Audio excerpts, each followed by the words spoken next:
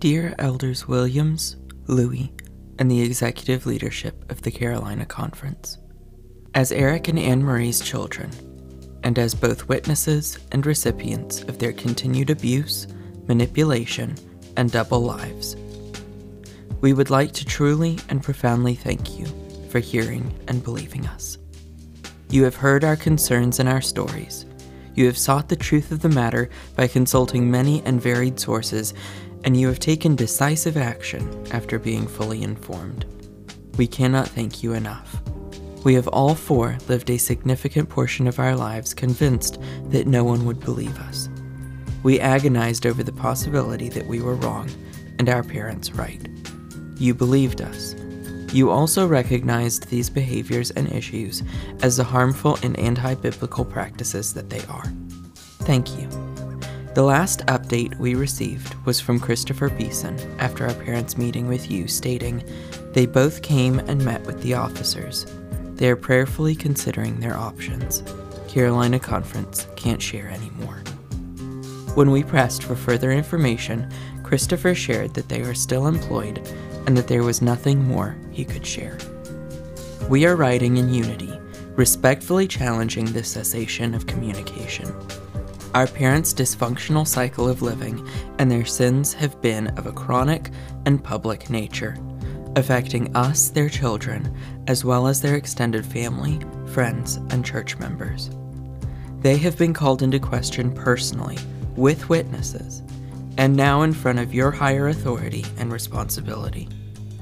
As we have been the witnesses and recipients of the largest portion of their abuse, their path to healing, restitution, and reconciliation is incomplete without our involvement. The word restitution is incongruent with a process that excludes their victims. More simply, repentance is impossible if we aren't a part of their apology. In a more intangible sense, their shocking behavior towards us and others has been on their terms, and they have subsequently controlled the narrative of these events. They should not have that same control in this process of restoration, or we and the witnesses of their abuse will always have some doubt of their sincerity in the matter. Because of our parents' consistent and recent behavior, it is unacceptable that we, their adult children and victims of their abuse, be cut off in their time of intervention. It is imperative that we receive regular and detailed reports of how they are taking action to right the wrongs that they have committed. Please, compel Eric and Anne Marie to waive their decision to end communication to us, their children, outside of your office. In pursuit of this end, and to prevent the continued maleficent influence of their hypocrisy upon the Seventh-day Adventist Church, both in Arden and in the Carolinas at large, we have composed a letter detailing their unapologetic divergence from the truth, from the Bible, and from basic human decency. We are prepared to share this letter with the public to safeguard and protect God's children from their unchristlike behavior and continued hurt. We will distribute this letter broadly on December 6th, 2019, if we do not receive the assurance of consistent communication informing us of their situation and actions. This is not in a spirit of vengeance or malintent, but in a prayerful and sincere desire to protect others from the sins of our parents. If they are not willing to be accountable to the people they have hurt, their accountability must be held in public view. It is our hope that through your mediation, that they will be willing to surrender their control and narrative, and in so doing, surrender their public pride. We want nothing more than a biblical restoration of our family, but recognize that repentance and reformation are necessary steps in this process, a process which they are responsible for. We thank you again for your continued prayers and efforts towards justice. We respectfully and anxiously await your communication and inclusion in our parents' journey. In Christ, Michael, Evan, Aaron, and Ari Bates. This is Girl Found, a Grafting podcast.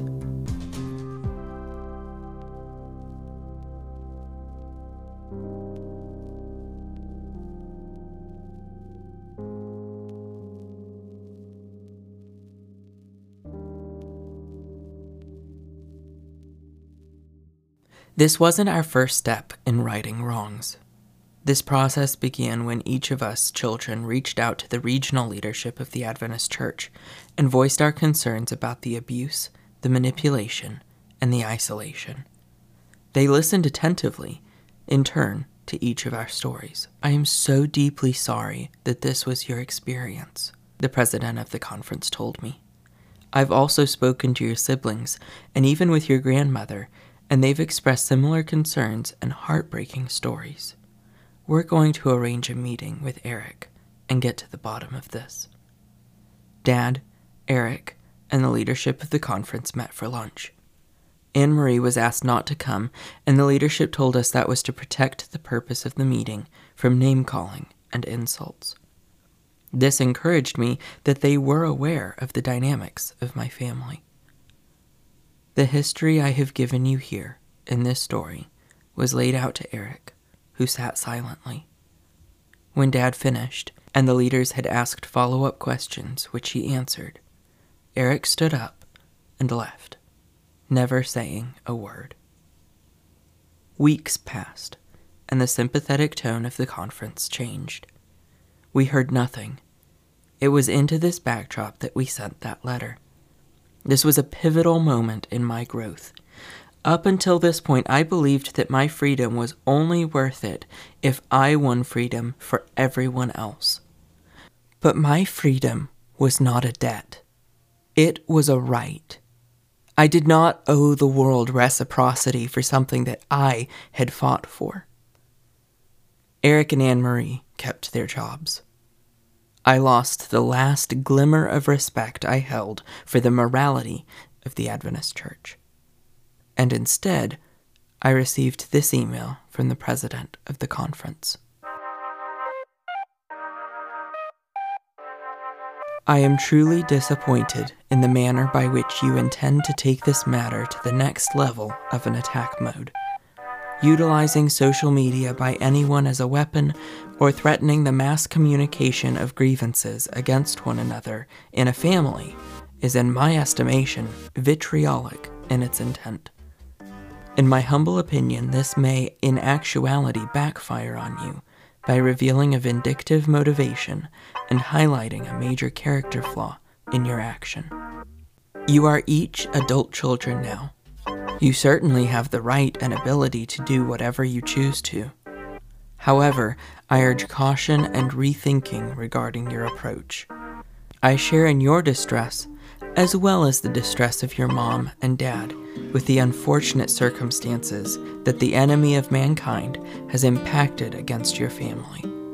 My prayer is, and has been, that by God's grace, a healing process can and will take place, even if it is over an extended period of time with all the resources of help within our reach, to mend all the past wounds and restore the Bates family to the beautiful harmony that a loving Heavenly Father longs to see.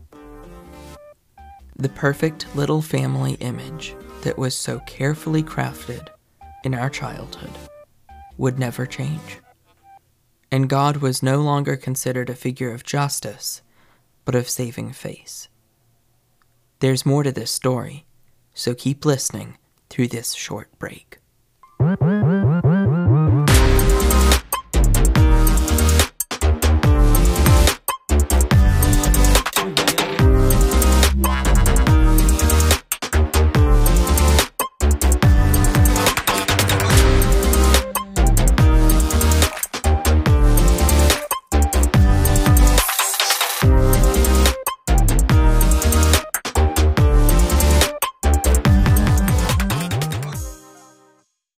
This episode of the podcast is brought to you by Unclockable. Unclockable makes feel-good, gender-affirmative products for femmes by femmes. They exist to help you be you and wear what you want. If you haven't seen it for yourself, their tuck kit is euphoric. With Unclockable, your tuck is swim-proof and gym-proof and will never show a panty line, so you can securely express yourself, live your life, and keep your parts private.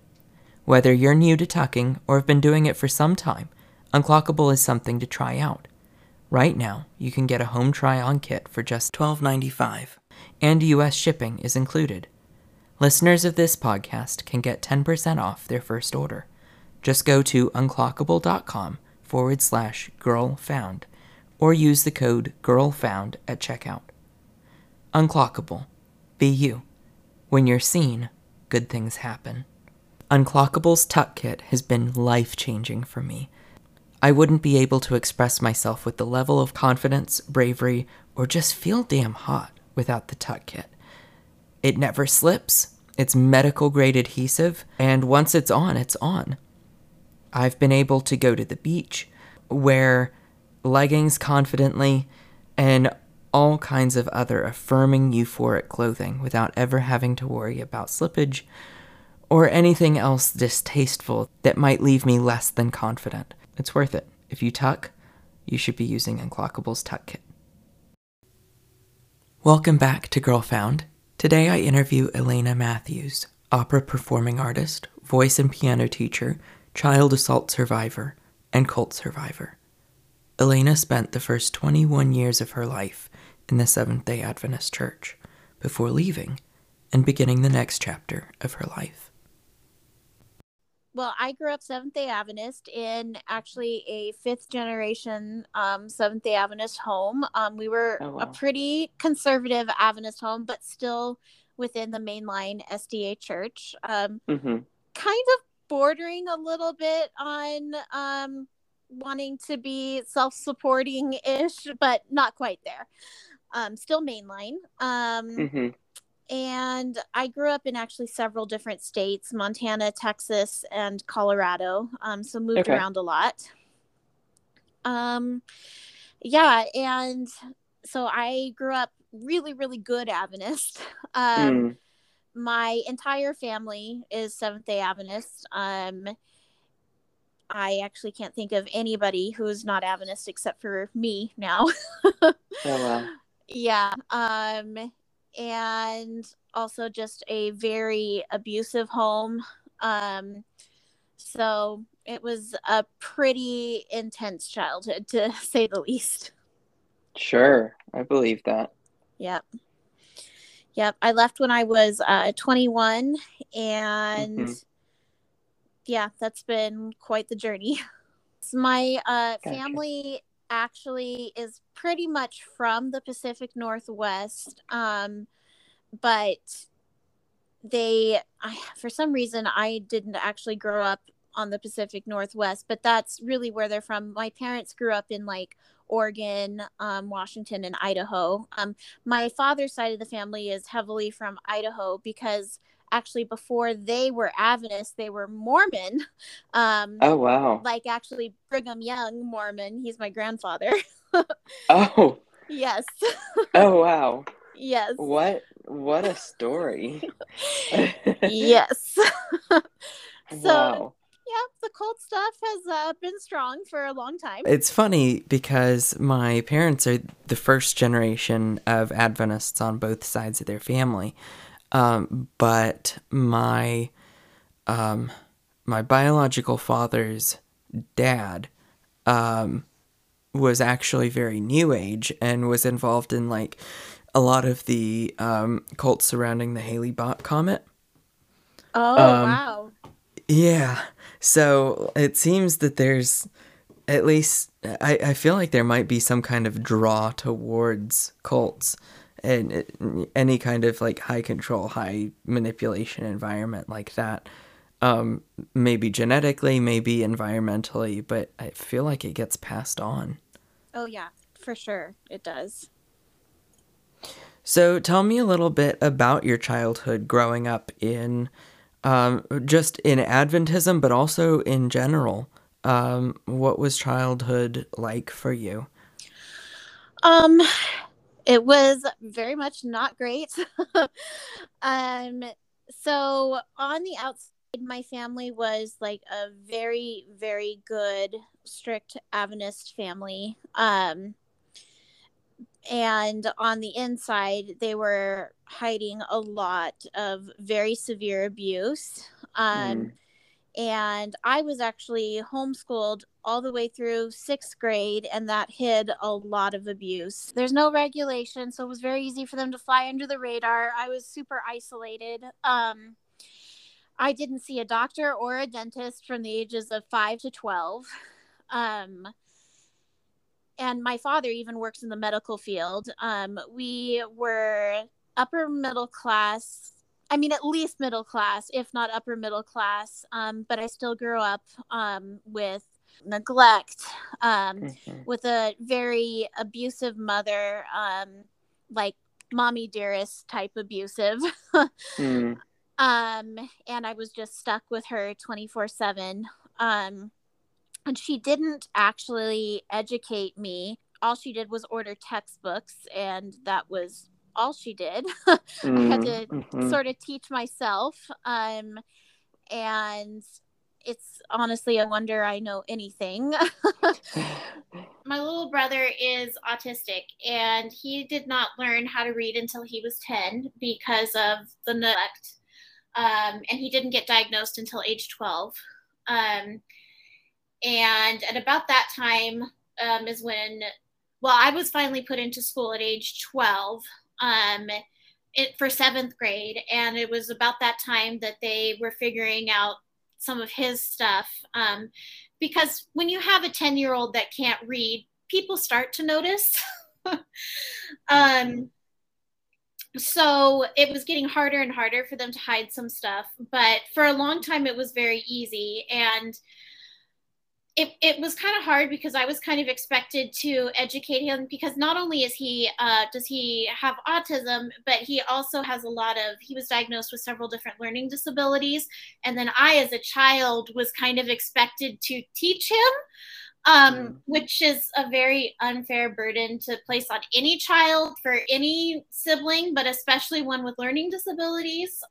Absolutely. Yeah. So it was a lot.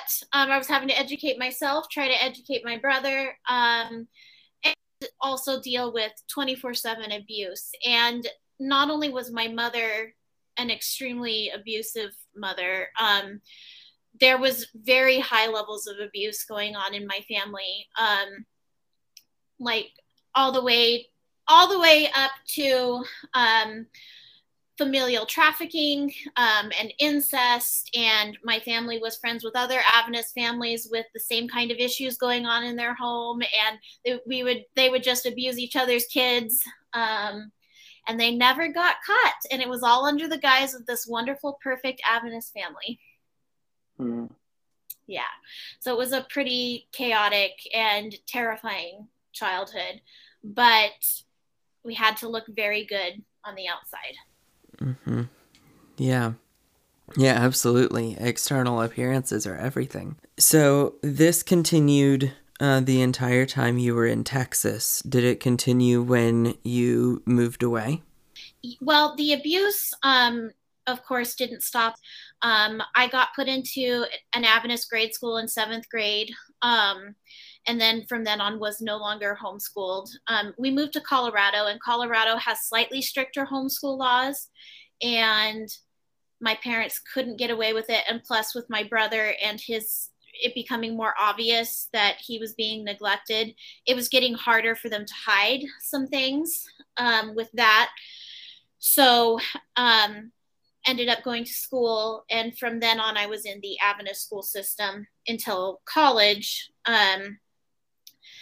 But it was never expected that I would college for real. It was just every single woman in my family had only gone to Adventist college for a semester or maybe a semester and a half at most, and then found their husband, dropped out, and got married. And of course, that was expected that's what I would do. Never mind that I loved school. Never mind that I always had very strong educational goals. That didn't matter. So when I kind of bucked against that system, didn't go to Adventist college, my family was against me and fought me at every turn. So I didn't go to Adventist college. And college is when I ended up leaving. Even as an Adventist who grew up in like hyper conservative Adventism. Like I was involved in the Restoration International group and like all of this stuff. This is kind of a niche horror story within Adventism that I'm not sure I've heard before. At what age did you start to begin to realize that things were not normal for your family versus the outside world, but also was that at the same time you realized that things weren't normal even within the church, or did that come at a different time? None of that started really happening until I was away at college and in my early 20s. So I left Adventism when I was 21. And it was about the same time that I realized that things were not right with my family, because the way that my family treated me as I left was so extreme that Sure. people noticed that and were like, this is not normal. And thankfully I was able to get into therapy like pretty early on in that journey, like within 6 months after I left Adventism. Oh, wow. And I started out therapy like, oh no, my childhood was perfect. What are you talking about? I don't have any problems. My childhood was great. Total lie of denial. I mean, not an intentional lie. I just, had created a very protective system to help me get through that awful childhood. And it took a while to kind of get through those defenses. Sure.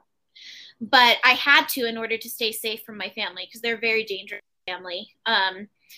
So it was really kind of all about the same time that I started having those realizations. I knew when I got outside of my Adventist bubble by going to a non-Adventist university, I obviously knew that I was different because I was Adventist. I was in the remnant church, all of that stuff. But I thought I definitely felt superior to everyone because that's how I had been raised to believe. So I didn't view it as a bad thing until I actually had a teacher who started asking me very pointed questions that really got me thinking, and it just kind of snowballed from there. Mm-hmm. Yeah. And it all just came tumbling down. So being different was a badge of honor. Yes. Because if people noticed that you were different, then people would ask you about it and you would have a chance to be a witness. Yes, exactly. So, well, first, out of curiosity, which university did you go to and how did that come about? So I have 2 degrees from the University of Nebraska-Lincoln. And the funny thing about that is I went to UNL because Union College is in Lincoln, Nebraska.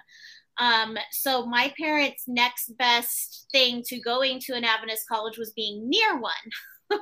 So if I didn't go to an Adventist college, at least I could still be in the same city as one.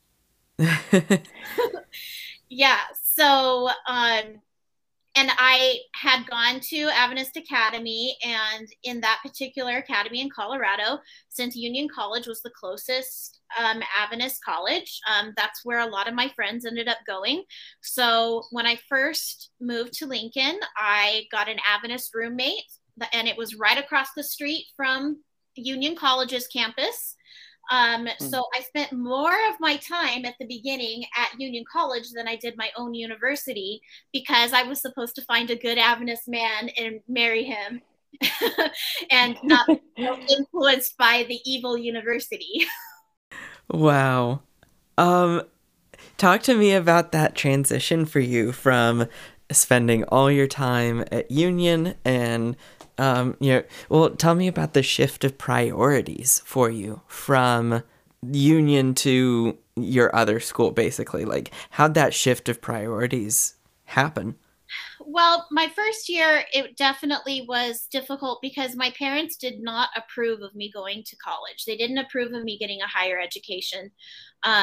So they didn't want to make it easy for me. So I had to work very hard to support myself, even though I was this young college student and going to school full time. And I was a music major, and when you're a music major, you have so many things that are going on outside of like just being in a classroom. It's a lot harder, I think, as a music major to like have a job because you're going to rehearsals. You have to do a lot of practicing. There's just so many things that are outside of those classroom hours. Mm-hmm. So I basically was not sleeping at all. It was extremely difficult. I was having breakdowns all the time because I was so worried about not making enough money and being homeless. I wasn't being able to focus much on schoolwork. I knew that that was not sustainable. So even the time that I was spending at Union College, I was basically just breaking down to my friends all the time because I was under such a high amount of stress. And it just wasn't sustainable. So, and also I didn't get along with my roommate. No. Yeah. So it ended up just not working. So it ended up being that I had to move into a different apartment, and it was much closer to UNL's campus. And I ended up getting a church job at a not Adventist church, which is a very common thing for musicians to do, where you will get hired by a church, and then that's how you can make some extra money.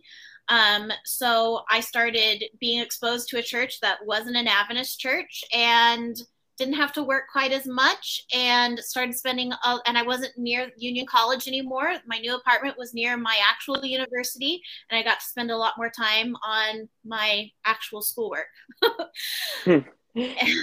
Yeah, and a lot less time working because my church job gave me enough money. So that helped a lot.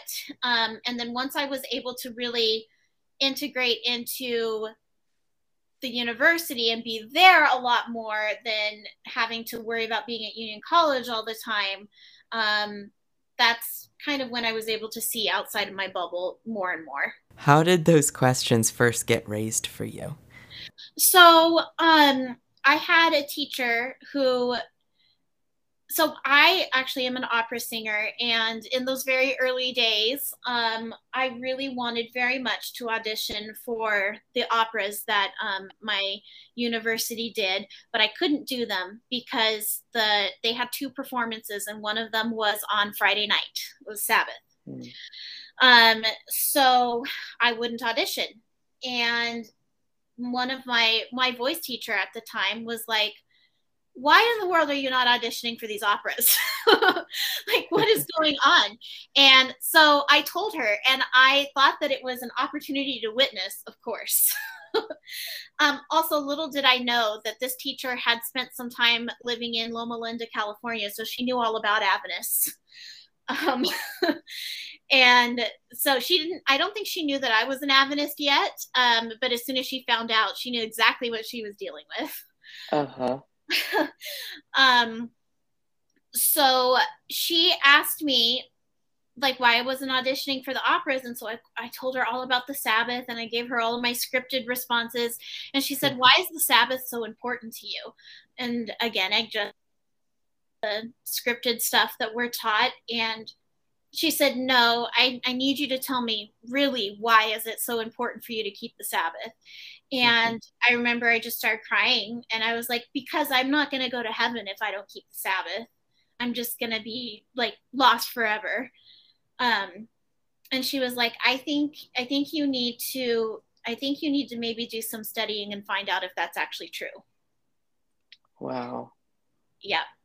And that's what got me started down that path. And I am a big researcher, and once I find something that I am very interested in, I will research it to death. And that's kind of how it ended up being with Adventism. I found out how it basically was all a hoax. And honestly, it's not that hard to figure that out. I mean, the resources are there. I mean, with the internet, it really doesn't take that long to figure it out. It's hard because of all the brainwashing and all the indoctrination, but the resources are there. And I can remember like that Christmas when I went home, being a vocal performance major, we had just done a Christmas concert where we were singing a bunch of Christmas carols. And then I got home and went to my Adventist church, and we were singing the same Christmas carols, but they had different words in the Adventist hymnal. And I was like, why does this have different words? And then I looked that up and figured out, oh, well, early Adventists didn't actually believe in the Trinity, and Ellen White, like, that's all been kind of covered up. And so they had to change these words to take out the Trinity, and like just things like that. And then, of course, finding out a lot about Ellen White's plagiarism. It was just everything. And I researched all of it because I had kind of an insatiable need to do that. And it just, once you see it, you can't really unsee it. So that started happening in the fall, and by February, I was done. Wow. So for you, it was mainly about the history of the church, like the authenticity of the church being called into question. I don't think I could have handled I couldn't have handled all of it at once. So it was really a lot about the history and the doctrines at first. Sure. And then a lot of like the cult aspects, as far as like the psychological control and all of that stuff, I had to process later. And I actually saw that, I think, more as I started to leave and saw the responses to me leaving and the fallout from that.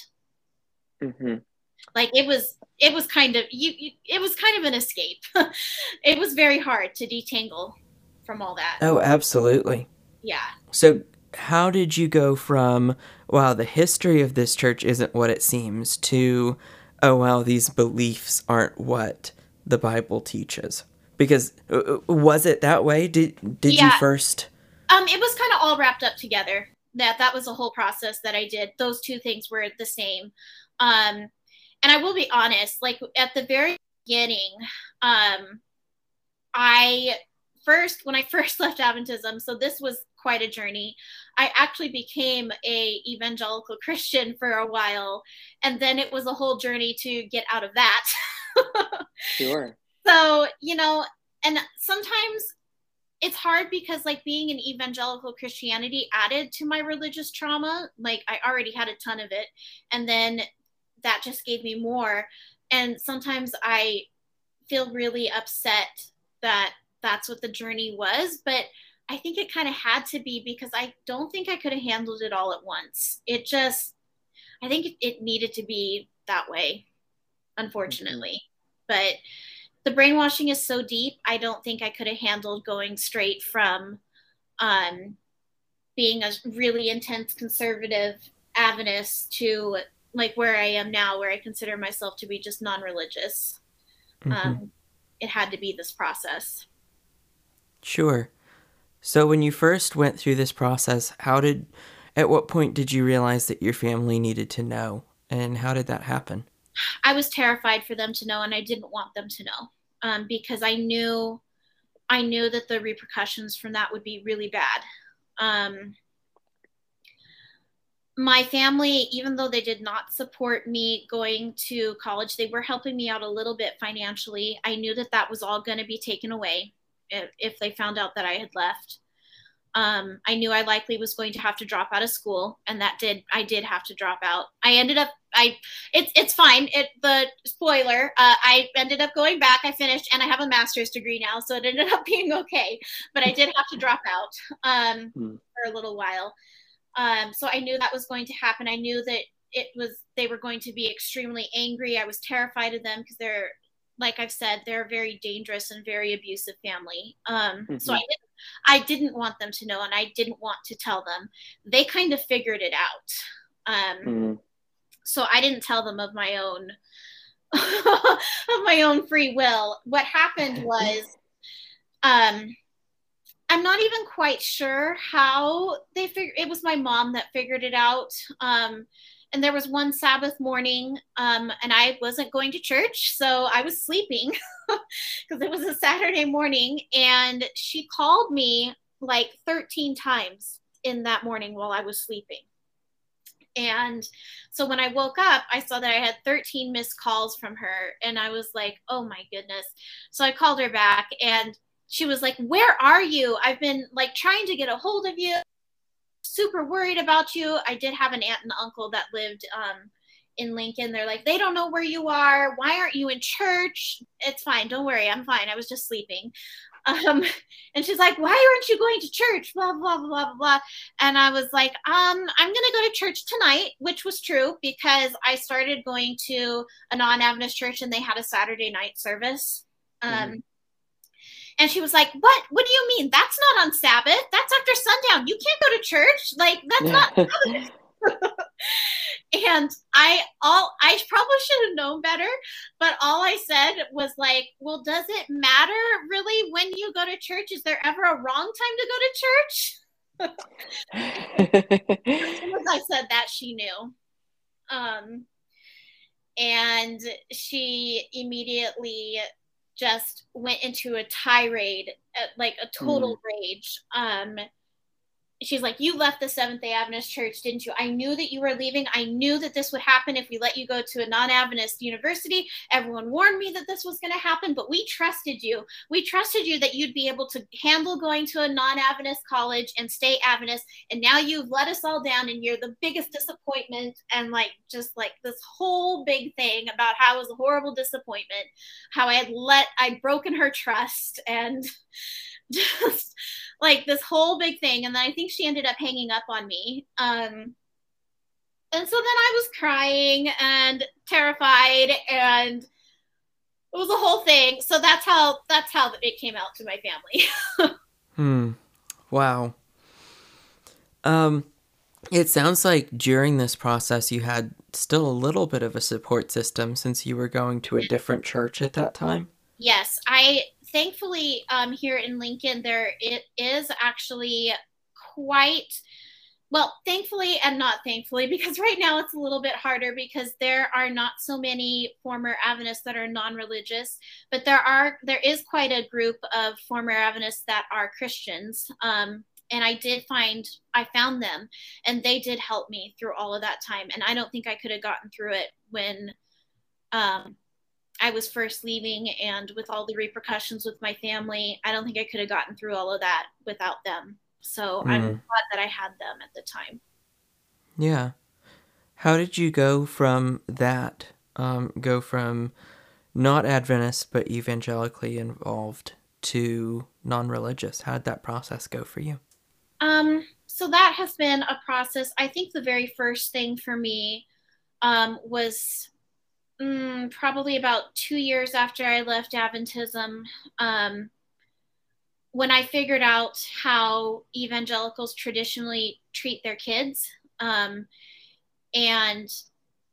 especially as a child abuse survivor, I was really angry and very hurt to figure that stuff out.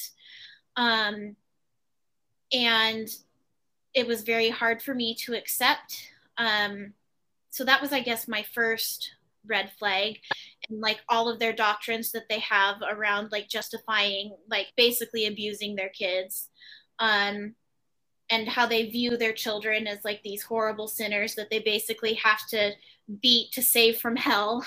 I was horrified by that as a child abuse survivor. And that was my first red flag. But then I found a bunch of Christians that like, cause there is a gentle parenting part of Christianity and I was like, okay, well, you can still be a Christian and not be this way. So I was like, okay, but then things just kept getting worse and worse. And by the 2016 election, I was pretty much done, which I think for a lot of people, that was a big turning point. Especially at the church that I was attending, when I saw how they all supported Trump. And again, especially as a survivor of child sexual abuse, and seeing how they were totally okay with the disgusting things that Trump does and says. And especially when those tapes came out about him making fun of sexual assault, and how they were just okay with that ugh, that was really hard for me. Yeah. Yeah, and it just kind of, from there, it's like kind of just built up. I, of course, never was okay with how they treat the LGBTQ community. And that's another part of the journey, like figuring out that I'm not straight, which was something that wasn't safe for me to figure out when I was an evangelical. And, you know, having to sit through all those sermons at my evangelical church talking about how homosexuality is this horrible sin. I still think about those sermons. And this goes along with some of the stuff that was still religious trauma that I encountered when I was an evangelical Christian. Absolutely. Yeah. So while leaving Adventism, I think it was a much quicker process, even though I was very heavily indoctrinated. Leaving Christianity as a whole kind of took a few, it was like a slower burn over a few more years, if that makes sense. Yeah, absolutely. Were you able to keep some semblance of community as you left religion itself?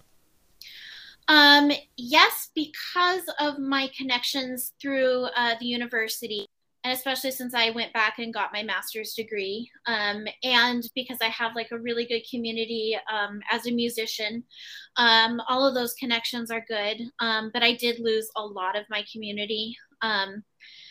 So my community just looks different now, and there's a lot of different people, and I don't have very many people that have stayed with me through this whole process. I have only a couple of friends that have kind of been with me from when I started leaving Adventism and are still my friends now. So that part is sad, but so my community, I guess, has shifted through the years. I am no contact with my family. So there's that. I do have my same therapist that I've been seeing for years, and she's wonderful and has supported me through all the things. Wow, so that's amazing. Yeah, it is, and it's been huge. I wanted to ask you about your experience with abuse combined with religion. As a child abuse survivor myself, it's often hard for me to see which came first, the chicken or the egg. And I wanted to ask you your opinion on it. What do you think influenced what? Do you think that the toxic, high control religious experience led to child abuse? Or do you think that the abuse made high control, high manipulation religion appealing? You know, that is a really difficult thing to figure out. I know that in my family, both of those things were generational, like for many, many, many generations. Like I don't know a time when there wasn't high control religion, because it pretty much goes as far back as like I can really trace my family. I mean, I don't know what it was like before they came over to the United States. You know, my European ancestry, I don't know what kind of religion they were, and I don't know what was going on, you know, in their families. But I know, at least from the point that my family was in the United States, they were child abusers and they were in high control religion. So I don't know which came first. I know that in religion, I think it's very common to have child abuse, and even very severe child abuse, like what happened in my case, because the toxic system, you know, feeds that other system. They kind of feed off each other. So I'm not sure if it's really like a question of which came first, or if it can, or I don't know. At least in my case, I'm not sure if I can really answer that. I just know that the two systems each other, and one hid the other, you know, and vice versa. Do you think that the Adventist church as a whole its policies, its leaders, its culture, do you think that it encouraged and fed the abusive systems within your family? Oh, absolutely. No question about it. No question about it. It was way too easy for them to be who they are in the Adventist church. Having to look like the perfect Adventist family in the remnant church, fed off of it. And even now, all of their Adventist family or Adventist friends, because I've been very vocal about who my parents are, nobody who knew me from when I was an Adventist believes me. They all believe my family. So I think that's very telling. Yeah, absolutely. And even, so this gets into another, even when I was outside of my family, but going to Adventist academies, I was sexually assaulted. I went to 2 different Adventist academies, and I was sexually assaulted in both of them. So even though the academies were actually safer than my home, I was still being abused there. And it's saying something that I experienced sexual assault in both of these academies, and they were still safer than my home. But I have since brought this up to their respective conferences about what happened, and they pretty much, and especially in one instance, a teacher instigated it. Both of the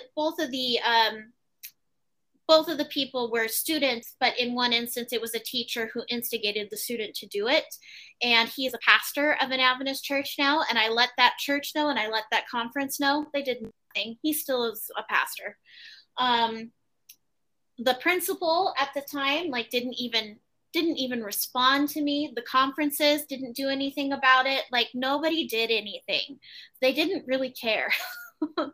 And in fact, they kind of gaslit me and did all of the toxic, abusive things that, the same stuff that my family has done when I've tried to talk about, before I cut contact, when I tried to talk about some of the abuse. So it was like the same thing, the same system, same scripts. So yes, how the Adventist church is set up and all of that is, it is abuse. It's the same system as an abusive family. This is kind of a leading question, but because I already know how you will agree, but I'm wondering if you have some insight on it. Do you think the things that made your parents, that teacher, the individuals you encountered in academy, and any other individuals within your experience of Adventism, do you think that the things that made them abusers made them good Adventists? That is a very good question. Yeah, absolutely. Because to be a good Adventist, you really have to be hiding a lot of stuff, and you can't be authentic. You cannot be authentic because you have to present this perfect image, because, in Adventism, they teach that when the close of probation happens, you're going to have to be able to stand before a holy God without a mediator. And so at that time, you have to be perfect. So they are under this immense pressure to be perfect, or to be getting closer and closer to perfection, so that when the end times happen, they will be able to stand before God as perfect human beings. And I think in order to do that, they have to, because nobody can be perfect, they have to lie to themselves. And Adventism was based on a lie. The whole premise was to, cover up the William Miller's date setting. So yes, and abuse is based on a lie, and when you're hiding abuse, it's all about lies. So yeah, in order to be a good Adventist, you have to lie to yourself, you have to lie to everyone around you, and you have to do those same things to hide abuse. Where do you see yourself now in relation to the church? And by that I mean, best case scenario, what would you like to see happen now to the Adventist church, and how are you making that happen? When I first left Adventism, I was very dead set on, I'm going to be a huge part of just bringing them out. like, I'm going to get all of these people out. Like, once everybody sees what I can see now, of course they're going to leave. But of course that didn't happen. So I've had to kind of let go of a lot of expectations, realize that no matter how carefully I word things, or how much research I show people, there are people that are just not ever going to get it. And so I've kind of had to let a lot of that go. I know that there's a lot of people that do see the problems within Adventism, and then they stay Adventist because they try to change the church from the inside. I don't think that's really possible, because I think, like I said, like, Adventism was based on a lie. Its whole premise was based on control and manipulation. I don't think there's really anything that you can do to save it, I guess. So Adventism would have to cease to be Adventism if it was ever going to be healthy. But at the same time, I know that that's not anything that I have control over. So I've kind of had to let a lot of that go and just tell my story and hope that it'll resonate with the right people and the people that are ready to hear it.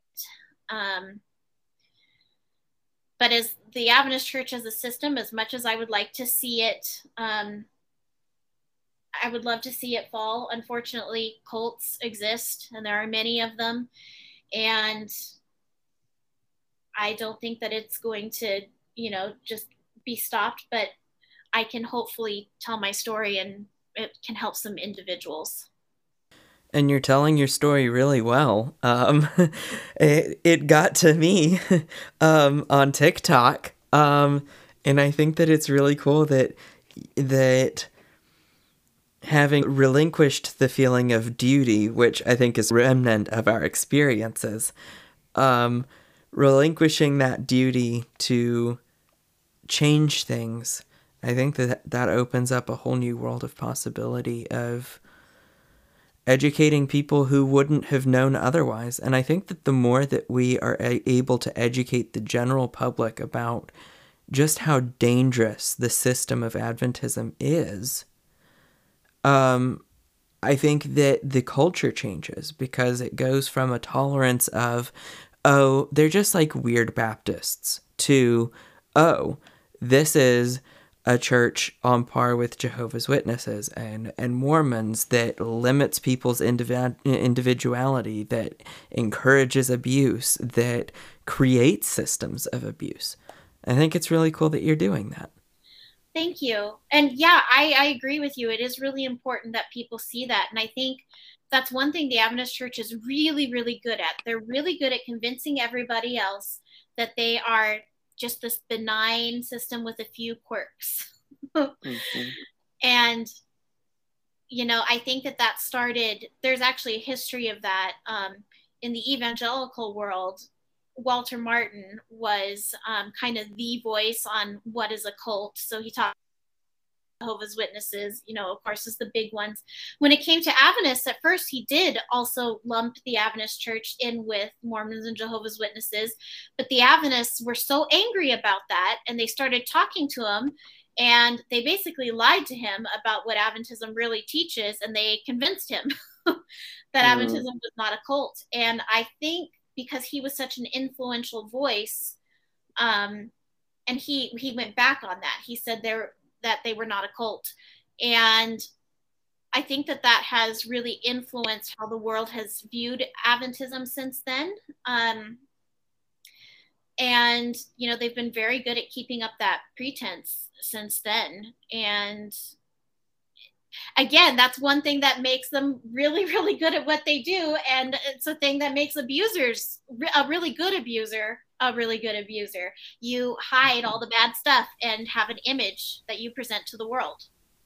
And work constantly behind the scenes to make sure that image is always seen and the truth is always managed and packaged up. Yes.